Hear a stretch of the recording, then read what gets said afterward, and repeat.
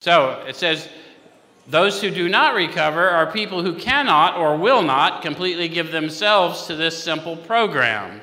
Usually men and women who are constitutionally incapable of being honest with themselves. So we might want to ask ourselves at this point, if these people are constitutionally incapable of being honest with themselves, and these are people who do not recover, then what is it they're constitutionally incapable of being honest with themselves about? That'd be interesting to know, wouldn't it? How many of you have a theory? What's the theory? That they're powerless over alcohol and their life is unmanageable. There's actually no wrong answer here, but they point us to two very specific things they want us to get honest about. So let's go back to the doctor's opinion.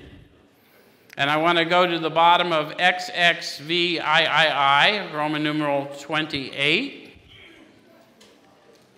And the authors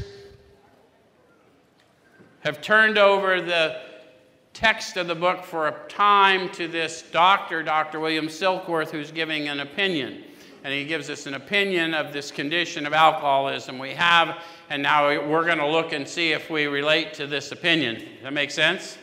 So we're on the bottom of that page. It says, men and women drink essentially because they like the effect produced by alcohol.